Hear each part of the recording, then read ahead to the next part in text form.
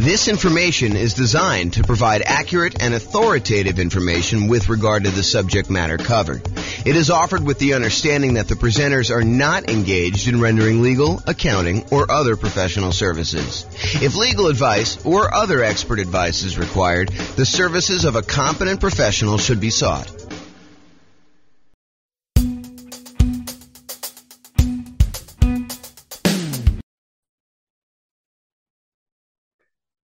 Welcome, everyone, to the Investor's Source, your source of all wealth and wisdom. I am here today. I'm Dave Goldberg, president of Investor's Source. I am honored to have with us today a friend and someone I've known for basically back to the beginning of our company about 11 years ago, James Orr. James is one of the top real estate people in all of Northern Colorado. He's been a broker for Your Castle Real Estate for many, many years, focusing now on real estate education and real estate financial advising, which is a cool thing I haven't heard of much. So welcome, James, and I want to give you a little opportunity to introduce yourself. Tell us a little bit more about your background and what you've been doing these days. Thanks, Dave. I appreciate it. I'm James Orr. I took sabbatical probably about a year and a half ago now. Did sort of like a test retirement from real estate brokerage, and it turned into more of a full-time retirement sort of thing. But in my spare time, I'm working on our software that does financial modeling of real estate investments for like mom and pop landlords, primarily. Like, how long will it take you to acquire the number of rentals you want, and how risky is the strategy you're considering versus another strategy. And so in my spare time, in my quasi-retirement, that's more of what I've been doing lately. So yeah, thanks for having me on. Oh, great to have you on. And I listened to one of your most recent seminars, podcasts, and just a wealth of information about different ways to invest in real estate, especially with changing market conditions. And I've always been impressed by your mastery of some of the creative ways to purchase real estate, and your real strength and analysis of deals and of portfolios. Really good stuff to have when you're an investor, to really know what you're doing and know all the numbers. So James, again, welcome. I think what's on the mind of most investors these days is the tumultuous market conditions that we're experiencing now and the changes, particularly in interest rates. We got inflation, we got a stock market that is plunging, if you will, just never know what it's going to do. And investors are really not used to that for the past 14 years or so. We've had kind of tailwinds behind us. Conditions have been great. That's made our lending much easier, but now things have changed. So just want to see from your perspective as just someone in the know about how some of these things affect market conditions, what do you think is this going to mean for the real estate market? What's it meaning right now? And what do you see coming at us in the next year or two? Wow, where do I begin with that? How can I even start to do that? So the first thing I'll start with, I was thinking about this a little bit when you asked me to kind of be on and do the call. And so I went back and I did some research, and it turns out it was a good idea to do this research. So I went back and I looked through the 30-year mortgage interest rates going all the way back to 1970. And I wanted to find out, how crazy is it that we're seeing, at the time of this recording, probably around 7% interest rates, give or take a little bit if you're doing owner, occupier, investor.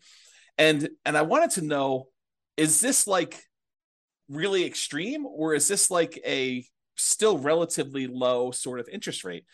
And so I went back and I looked, and what I did is I did a percentage of the time every month that was above this 7% threshold.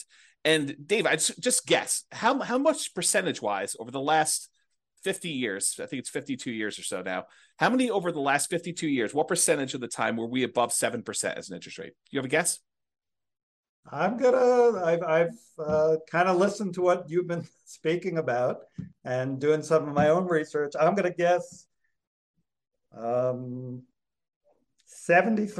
of the time, James. No, it's not quite that high. It's 58% of the time. Wow. Which is still, I think, a lot higher than most folks would imagine. They think, oh my gosh, we've been seeing 2%, 3%, 4%, 5% for the last, as you said, 14 years or so. I don't know if it's been quite that long. I think when I looked at my numbers, I guess it is 14 years. 2004, I think, is the last time approximately when we were at 7%. Of course, I'm doing this without charts in front of me. I should have had those up. But if you think about that, the last time we were at 7% was like 2004 or so. So these interest rates have been really, really low. It's been abnormally low. And so we've been having this, I don't know, almost like opposite of a perfect storm, a perfectly beautiful day, where property prices have been going up, rents have been going up, interest rates have been going down. So even though property prices were going up, interest rates were going down, which meant for a while, properties were still on sale, even though the prices were higher than they were before. If you kind of think about what your monthly payment would be when you're buying the property, it's actually less than if you had bought the property the year before, right, which is crazy to think about.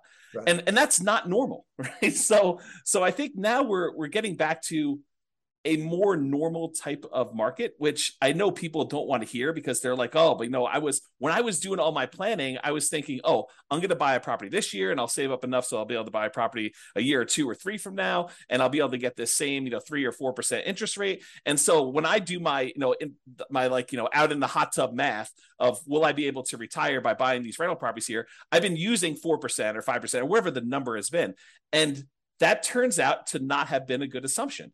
And I think right now we're seeing a market where demand is still really strong. The number of properties for sale is down, so we're seeing like a lowering of inventory. But there's enough demand in the market where we're still having buyers. It's not like it's gone away. And I think maybe the Fed will continue to raise rates in order to get this inflation out of control, under control. But it hasn't stopped everything completely. It's definitely slowed it down. It's not like it was. But the last, at least from the pandemic, and even before then, that is not normal. Like if you're trying to look at year-over-year numbers, a year-over-year comparison of, how much inventory we had compared to a year ago a year ago from now, or what interest rates were or anything like that, you should just throw all that away, because you're looking at all-time extremes on many fronts. All-time extremes for days on market, all-time extremes for low interest rates. And so you can't compare now to then and say, oh my gosh, the world is coming to an end because days on market is increased by 30%. Well, it increased by 30% from 25 days, which 25 days is crazy. I mean, a more normal market is 3 months to 6 months for a property to sell. So 90 days to 180 days. Right. So to think that, going from 25 days, now it's increased to, I'm looking at a chart. I happen to have this one up because it's just down there.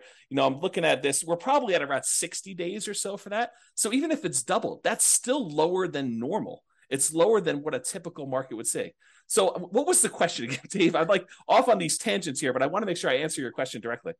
No, that's a good, that's kind of a good recap of a historical perspective that a lot of us are just not looking at. We're so used to, in these last few years, as you say, very unusual low interest rates, that when these rates have gone up, we think it's the end of the world, but it's actually approaching more normalcy.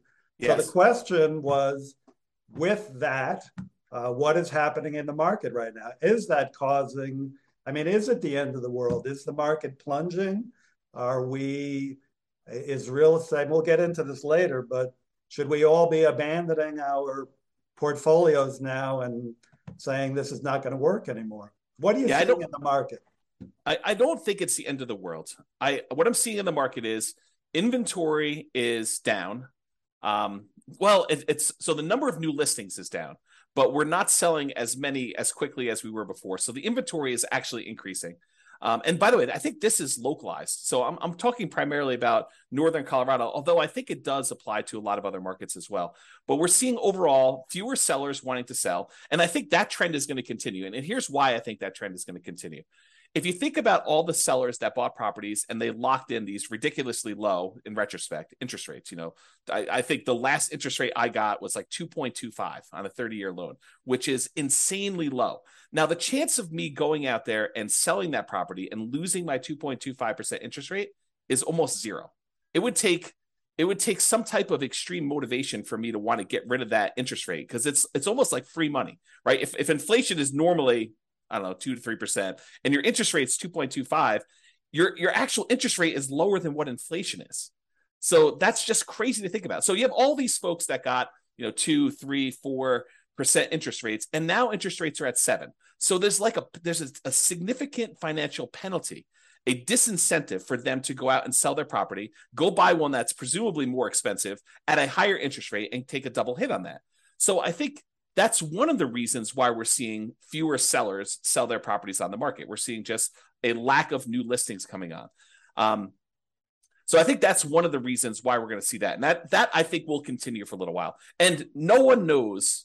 Maybe the Fed chairman knows sort of what he's thinking, but I don't know. Like, no one really knows what they're going to do with interest rates. There's speculation that they're going to continue to raise rates if we see inflation still continue to be above where they're trying to get it at. And they've stated publicly that they want their interest rate to be around 2%, and it's been whatever it was, 8% or something crazy.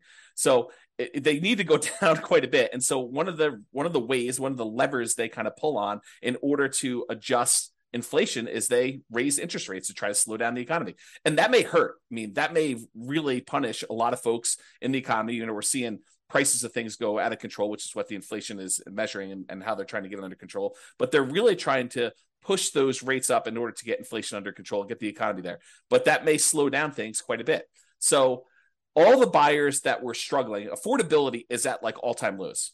We're seeing prices go up really, really high over the last few years. And now with a combination of those and the really high interest rates, affordability, which is a measure of both those things, it's basically how affordable is a property based on the current price and the current interest rates that they can get on those. So affordability is like way, way down. And so you have a lot of folks that are priced out of buying houses, and they're really struggling to do that. So you take a big pool of the market that you used to have there, and you kind of pull that aside. Now, one of the things that is helping us is, unlike the 2007, 2008 sort of period where it was really, really easy, the availability of financing was at like all-time highs. We were trying to like encourage the economy by allowing almost anybody who wanted to get a mortgage to get a mortgage. So that was way up. It has not gone up. So this is very different than 2007, 2008. The availability of mortgages is really, really low right now. A very safe place to be for making loans.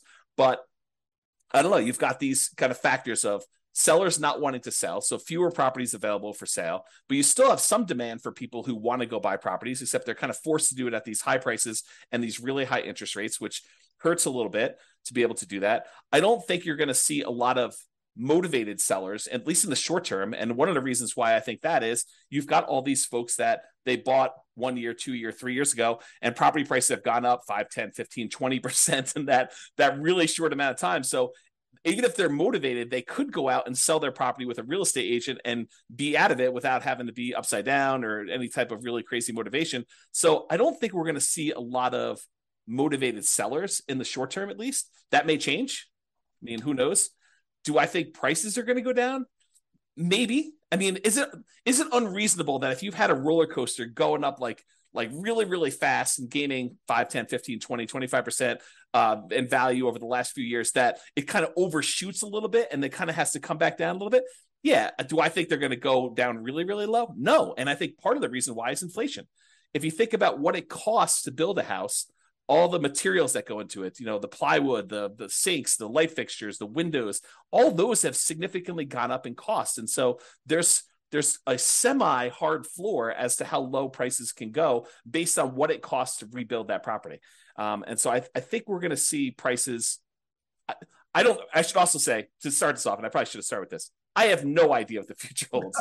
I am horrible at predictions. Yeah. I don't know. I don't have a crystal ball. I can't tell you what's going to happen. And I think the real answer to this is you should be thinking more than short term. I think if you give a long enough time horizon, I think everything looks like it's smoothed out, right? Like you see a little up and down in the marketplace. I think overall, over a very long period of time, real estate tends to keep pace with inflation. And so if you think about that, slow and steady over a very long period of time, real estate tends to go up in value. And so if you think about it in terms of a much longer perspective, I think that's reasonable expectation. Now, do you ask me what's going to happen in a year or two? I don't know, Dave. I really don't. I can't predict what's going to happen. If the Fed keeps seeing inflation being really high, I think they're going to keep raising rates. And if you're wondering how high it can go, it's been to 18. That was in the 80s, 40 years ago. Doesn't seem unrealistic. Right. If they really need to get things under control for it to keep going up until we scream, okay, uncle, we're gonna stop inflating prices and have it be a little bit more normal. So yeah, very good. Yep, great points there. I think it's pretty well known that if the Fed keeps raising rates and keeps raising them, that is absolutely going to create a dip in prices, because the affordability, as you talked about, just gets the affordability is so hard or so low that people just can't buy. And the only way they're going to buy is to buy at a lower price.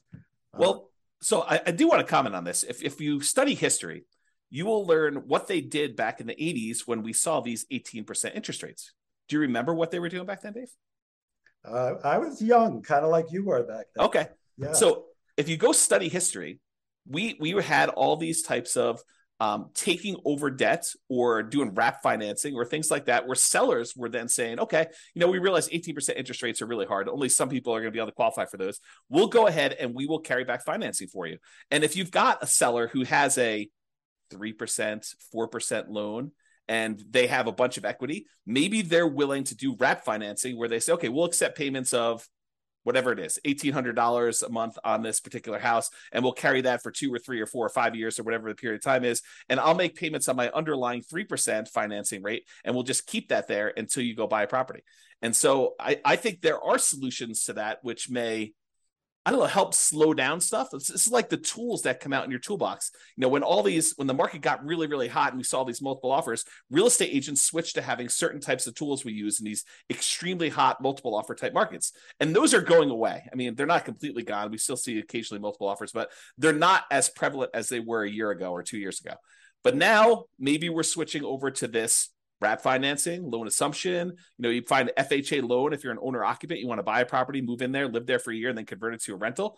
Strategy like that, where you kind of go do that. I mean, you can go take over existing FHA financing at the old 3.5%, 4% loans. And so I think there's enough of those out there that's an opportunity for some investors, depending on what stage of their career they're in. Yeah, I'm glad you brought that up, because I know that's one of your specialties. As I mentioned, the creative financing. I think in the last number of years, the market has been so hot that sellers have had the hammer, and buyers with some of the creative ideas you're talking about, assuming mortgages, wrap financing, lease options. I don't know if you mentioned that yet, but I know you would. They just haven't been as much in demand because, again, sellers have had the hammer, and those are really more buyer tools.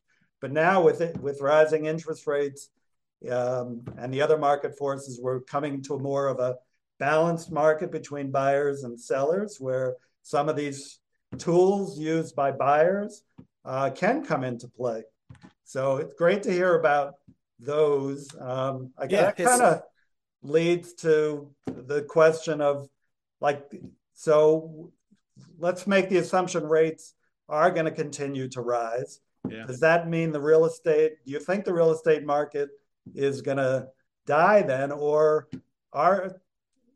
is there still opportunity for investors out there, starting with some of those tools that you mentioned, and maybe you can get a little deeper into some of those too? Yeah, I do think there's less opportunity. I don't think the real estate market is dead. Historically, before the last really hot market, whatever that's been, depending on how you measure it, but historically, real estate investors have added liquidity to the marketplace. So if you think about a seller that has had a hard time selling, it's typically the real estate investor that comes in, solves whatever problem that particular seller is facing, whether it's the property needs repairs before they can actually sell it retail and get a loan from a traditional retail buyer, or they need to sell very, very quickly, and so there's not enough time for them to do it. But all the problems the seller has typically had, historically, what a real estate investor has done is they've come in and they've added liquidity to the marketplace and solutions to those particular problems. So we've had a period of time where almost any property that a seller wanted to sell, whether it needed work or they needed to sell quickly, they could put it on the market and have 10 offers within, 30 days, and so there's been less of a need for a real estate investor to come in when sellers had other solutions. And I think we're heading back to a period where some sellers, not all, but a increasing percentage of sellers, and it's a relatively small percentage, but an increasing small percentage of sellers are going to need those solutions again. And now the other thing that's kind of interesting is we as individual mom and pop, real estate investors are not the only people in this space anymore. There are large companies that are doing these iBuyer programs where they'll come in and they're advertising very heavily, and they'll come in and they'll buy a property and they'll immediately put it on the market and resell it or something like that. But I do think that there is room for mom and pops to come in and offer niche solutions, especially in markets where these iBuyer type companies are not in. So I think, yes, in the more traditional sense, all these creative solutions and trying to buy properties at a deep discount where they need to come in and do work and they have enough room in there to hold the property for 3 or 6 months or whatever it is in order to get the property sold, and opportunities to use money like yours in order to be able to go buy and fix and flip properties. I think those solutions are still available, and all the creative ones are available as well. And then I think the like meat of the market, because I think just looking at the numbers, there are more mom and pop landlords, people that are buying properties for long-term rental, than there are people doing fix and flips. I think the numbers are skewed more toward buy and hold. And you could correct me if I'm wrong on that, but that's my gut feeling in the marketplace. Is just number of transactions that happen based on one or another. So the question that becomes, are mom and pop landlords, people that are buying properties to rent out, are they have an opportunity in our upcoming market if interest rates stay where they are? And I think yes, but there's a whole bunch of caveats to that. Number one is you have to look at the investment more than just cash flow. There's a school of thought. There's a large group of people out there that believe that cash flow is everything, and that you don't buy a property unless it has cash flow. And that's the only reason you buy a rental property. And you can make almost any property cash flow if you put enough down. So like if you came in here and you put 20% down in our marketplace and you tried to buy a rental property with our current prices and our current interest rates and our current rents, most of those properties with 20% down are going to be negative cash flow. They're going to be negative cash flow even if you take into account the tax benefits of depreciation. So when you look at those two, they're going to be negative. But if you increase the amount you have down, if you go from 20% to 25% to 30%, 35%, eventually, even if you get to full 100% down, you buy the property all cash, you then get cap rate. Cap rate is the net operating income divided by the purchase price, which is the amount of cash on cash return you're getting on a property that's free and clear. And so if you think about that, the more you put down, the closer you get to cap rate. Right. So your cash on cash, you put 20% down, maybe negative, and maybe, negative 10% cash on cash. You put 25% down and maybe negative 5% cash on cash. You put 30% down and maybe 0% cash on cash. You're break even. Put more than that down. Now it's sort of like, whatever it is, 2% cash on cash. Eventually, if you put 100% down, it gets to what cap rate is. And cap rate on a property might be, 4, 5, 6, 7, 8, 9%, depending on what market and what type of property you're buying. Right. Somewhere in that ballpark. So I think you need to look at the overall return you're seeing on that investment. And that would include a speculative guess as to how much appreciation you might get. I think you need to look at that and say, my best guess is over the long term, I'll see about 3% a year on a property, just kind of guessing there. You have to look at what amount you're paying down on the loan if you got financing. So your debt pay down portion of it, that tax benefit of depreciation, and the cash flow you're seeing on the property. And if you add all four of those together, and technically you're supposed to include the return you're getting on the reserves you set aside for owning a rental property. I should punish myself, slap myself for not saying that, but really it's those five. It's the 4 from real estate and then the reserve money you got there. But if you add up all those and to say, okay, I'm getting, let's say it's 0% cash on cash, maybe 3% from my depreciation amount, maybe 3% times 5 because it's leverage on the appreciation, so that's 15, and then maybe your debt pay down. If you put 20% down on a property, the return you get on that 20% down payments over the course of the life of the loan is about 5.51% per year. If you put 5% down, you do like a nomad property, it's 10.51%, but that's a different discussion. But if you look at all those together, you're probably looking at, around 20% overall return, even though your cash flow might be negative. Well, if you think about that, Dave, how bad is a 20% return on investment? James, that's still a good return in anybody's book. Yeah. And so I think that's the thing you need to look at. You just say, okay, look, cash flow is ugly. And I definitely need to set aside the money for that negative cash flow. If I'm going to buy a property and it's going to be negative, you have to say, okay, I need this amount for down payment. And let me go ahead and set aside a year or 2 or 3 of negative cash flow up front just to be prudent about this and kind of hold that. But then I think over time, rents tend to kind of creep up with inflation a little bit. And so eventually your negative cash flow will go down. And maybe a year, 2, 3, 4, 5 years from now, you'll have break-even cash flow or positive cash flow, and then the investment characteristics look different. But even during that time when you have negative cash flow, the overall return is probably pushing 20%. And you have to run the numbers to find out what this means. But then you got to decide, okay, I've got this 20% down, 20% return type of investment I can make if I buy these rental properties. What else is out there that I could invest in? Well, I could do stocks, I could do crypto, I could invest in your fund, I could do all these different things in order to get a return on my money. Of those, and the risk measure of those, because each one has its own different risk characteristics. Investing in stocks is very different. Investing in bonds versus savings versus CDs versus your fund versus real estate. All of those have different just risk characteristics. And so you say, for the amount of risk I'm willing to take and the return I'm willing to get, which one of these makes sense? And I think for a lot of folks, real estate still makes really good sense to do over the long term.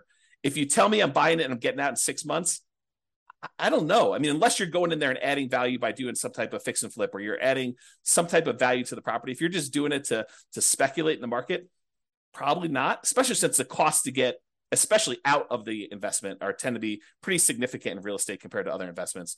But I think you look at that and you think, where else can I get this return? And is that a worthwhile risk to return kind of trade-off for me to make? And I think for a lot of folks, it is acceptable. Awesome. Of course, my fund is number one, but real estate is a close second. Actually, I've invested in both and done very well in both. I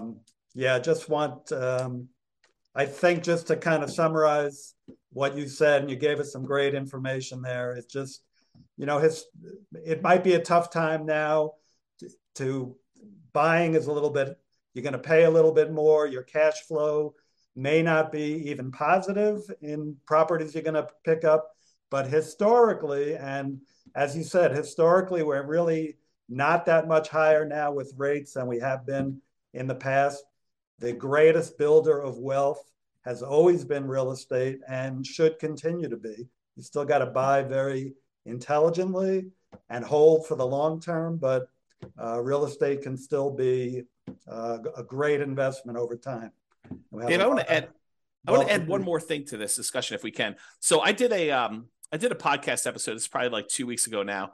And one of the questions that came up was, with interest rates at 7% and having this negative cash flow with a reasonable 20% or so down payment, is it better for me to go ahead and save up money to buy properties free and clear, where I get rid of the kind of like the interest rate component of this, where I have negative cash flow, or it's ugly to have this negative cash flow on a property?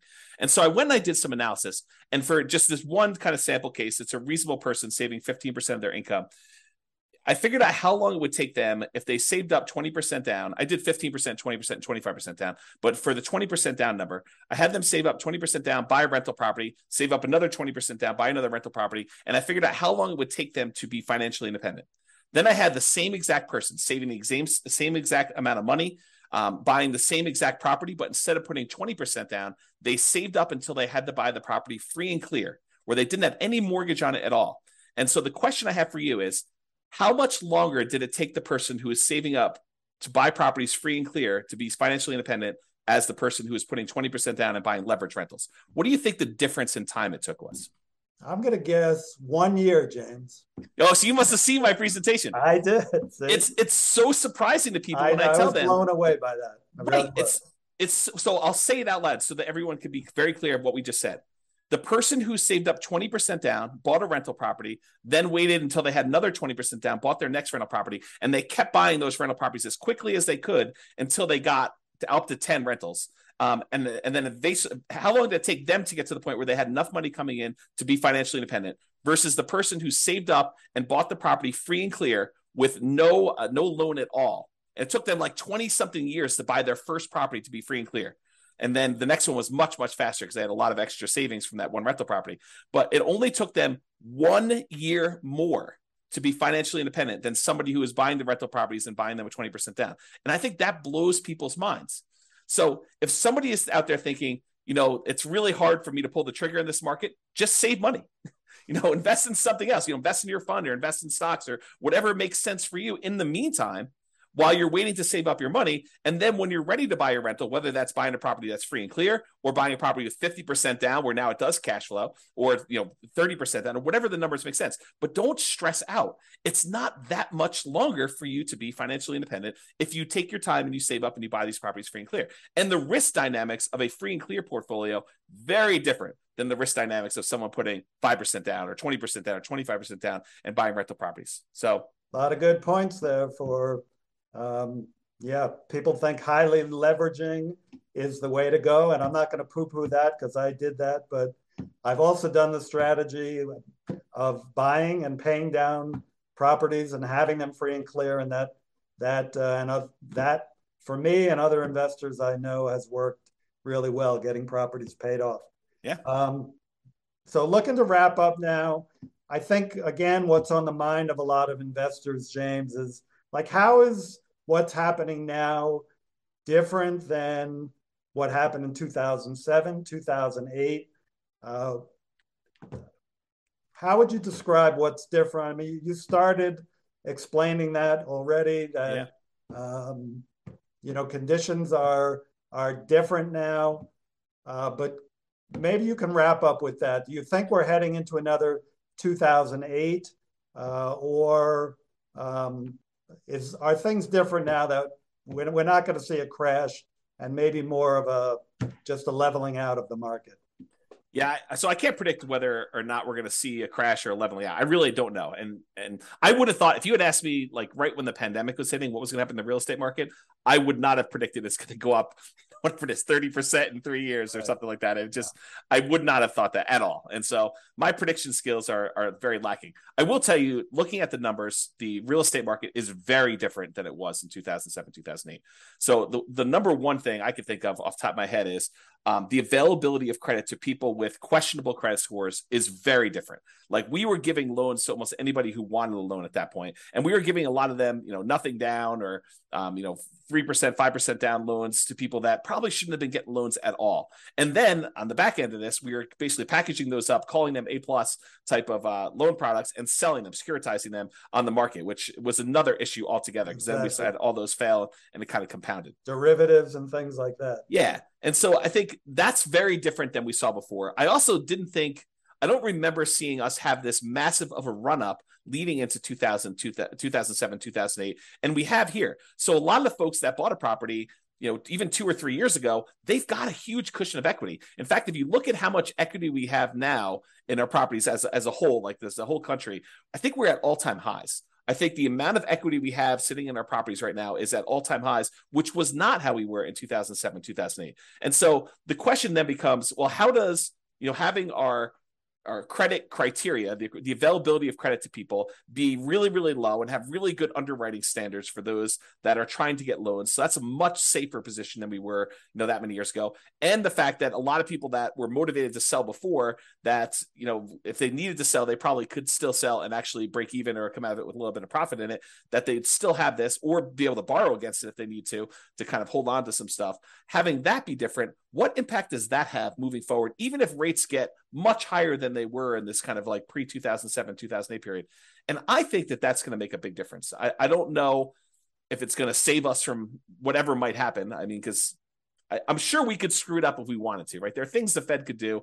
There are things that we could do as a group to kind of make this go ugly. But I think overall, it's very different than it was in 2007, 2008. And my best guess is that even if we do see a softening or slowing down of appreciation rates or giving a little bit back, I don't think we're going to see a massive kind of decline in the market like we did then. But who knows? I really don't. Thank you. Yeah, just to add to that, from a lender point of view, as you said, the availability of credit is not as great. The underwriting standards, there are no doc loans. Maybe some are doing those, but those are not really part of the picture anymore. You've still got a housing shortage right now that really began back in '08 when people stopped building, and they've never really caught up. And you have, like in areas like Colorado, still high desirability, which is going to keep people coming and propping up those prices. And, you know, as you said, people who have low interest rate mortgages and they're looking to sell, they're not going to drop their price too much and go into a higher rate mortgage for what they're going to potentially buy if they've got this 2 or 3% mortgage on a house that they're in right now. They'll probably drop a little bit, but be reluctant just to dump something and then get into a much higher interest rate mortgage. So great points, James. Hey, thank you so much for enlightening us. You know, just a takeaway is that it feels like even though things are changing in the market and it might be softening, don't seem to be heading for a major crash, but you know, you never know what's going to come down the pike. We got to just be smart investors and keep being really vigilant about what we're investing in. So yeah, the one tip for people that are moving forward from here is when you look at charts, try to look more than just the last 3 or 4 or 5 years. So when someone shows you that, you know, we're up, you know, foreclosures are up, you know, 130%. Yeah, they're up 130% from almost zero. So you need to go look back at historical data over 10, 15, 20, even longer years if you can, just to find out what is more normal and are we moving toward a more normal type of market. Well said. Thank you very much, James. And yeah, we'll be in close touch. And thank you all. Thank you. Have a great one. Bye-bye.